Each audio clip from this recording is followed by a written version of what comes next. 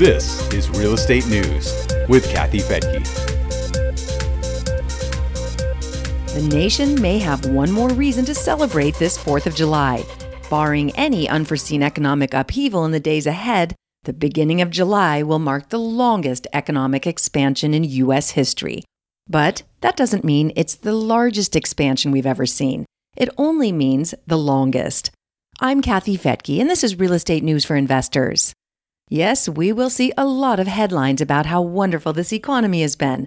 President Trump likes to take credit for creating the robust returns that investors have been getting in the stock market. Rising home prices have also lined many pockets in recent years, and a strong job market has given people money to spend and boosted consumer confidence to lofty levels. Economists also say that lower taxes and an increase in government spending have helped the economy to thrive. But when you look at the rate of economic growth, they say this expansion has been among the slowest since World War II. In summary, we should not judge the strength of an economy only by the number of years it's been growing.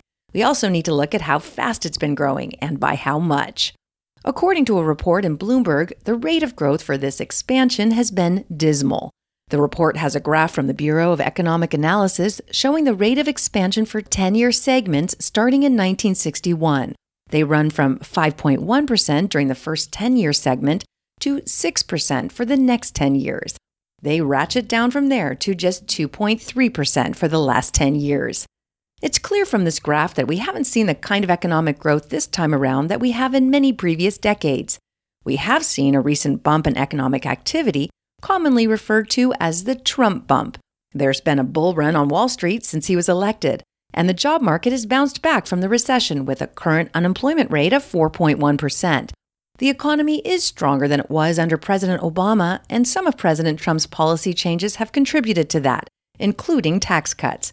But some economists say the heightened economic activity is also due to a boomerang effect from the Great Recession. President Trump may not agree with that.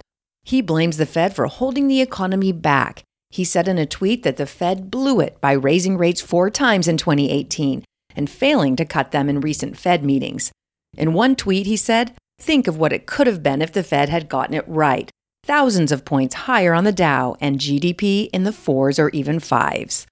As reported by the New York Times, the rate cuts were meant to keep the economy from overheating. They help sustain stable growth and keep inflation from running too high.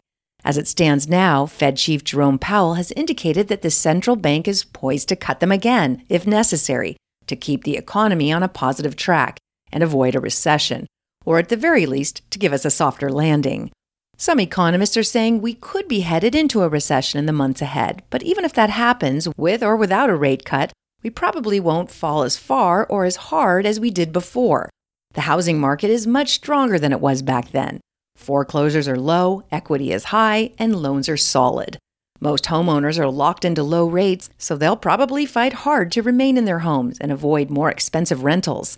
Even if there are job losses, people could be more inclined to hold on tight to their real estate. Economists are expecting to see a decline in the stock market, though. The Wall Street Journal said on June 14th that the current bull run is 3,750 days old, and the longest in the S&P 500's 90-plus year history. The report says that stocks have more than quintupled during the last 10 years.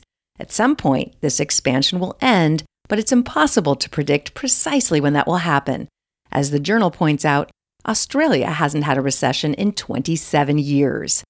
It's also impossible to predict the impact of a stock market pullback or collapse. Would it hurt the housing market? I think the biggest impact will be felt in high-end neighborhoods, but middle-class housing is probably secure. Unlike the housing meltdown in 2007, back then many people had loans they could not afford. Subprime loans were common. The mortgage industry is much different now. Underwriting has improved immensely. There are signs that the economy could falter, however, and the ongoing tariff dispute with China is certainly rattling a few Wall Street cages. Andrew Ng of BlackRock Inc. told the Wall Street Journal, "Economic growth is still relatively high, but the pace has been decelerating, putting us closer to the turning point." He says this is a time when investors should seek resilience in their portfolios. He was referring to your stock portfolio in reference to owning more international stocks and stocks associated with quality companies.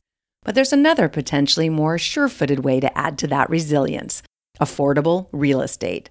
Property values may fall on the high end, but with so much demand for affordable housing, we continue to see prices increase. And if you own rental property, you're not only gaining equity, you also get cash flow. And if you've got a 30-year fixed-rate mortgage, your tenants are paying that off for you, not to mention all the incredible tax breaks you get. You can learn more by going to our website at newsforinvestors.com. We've got a great event coming up on July 13th in San Mateo and July 14th in LA, where I'll be giving my mid-year housing update. Plus, we'll have teams from Texas and Florida coming to show us the rental properties they have there. And we've got our developer from our Costa Rica eco resort and residential community to share how investors can get some international diversification. So I hope to see you there. Again, you can get those details at newsforinvestors.com. So I hope to see you on the 13th or 14th. Have a wonderful rest of your day. I'm Kathy Fettke, and thanks for joining me here on Real Estate News for Investors.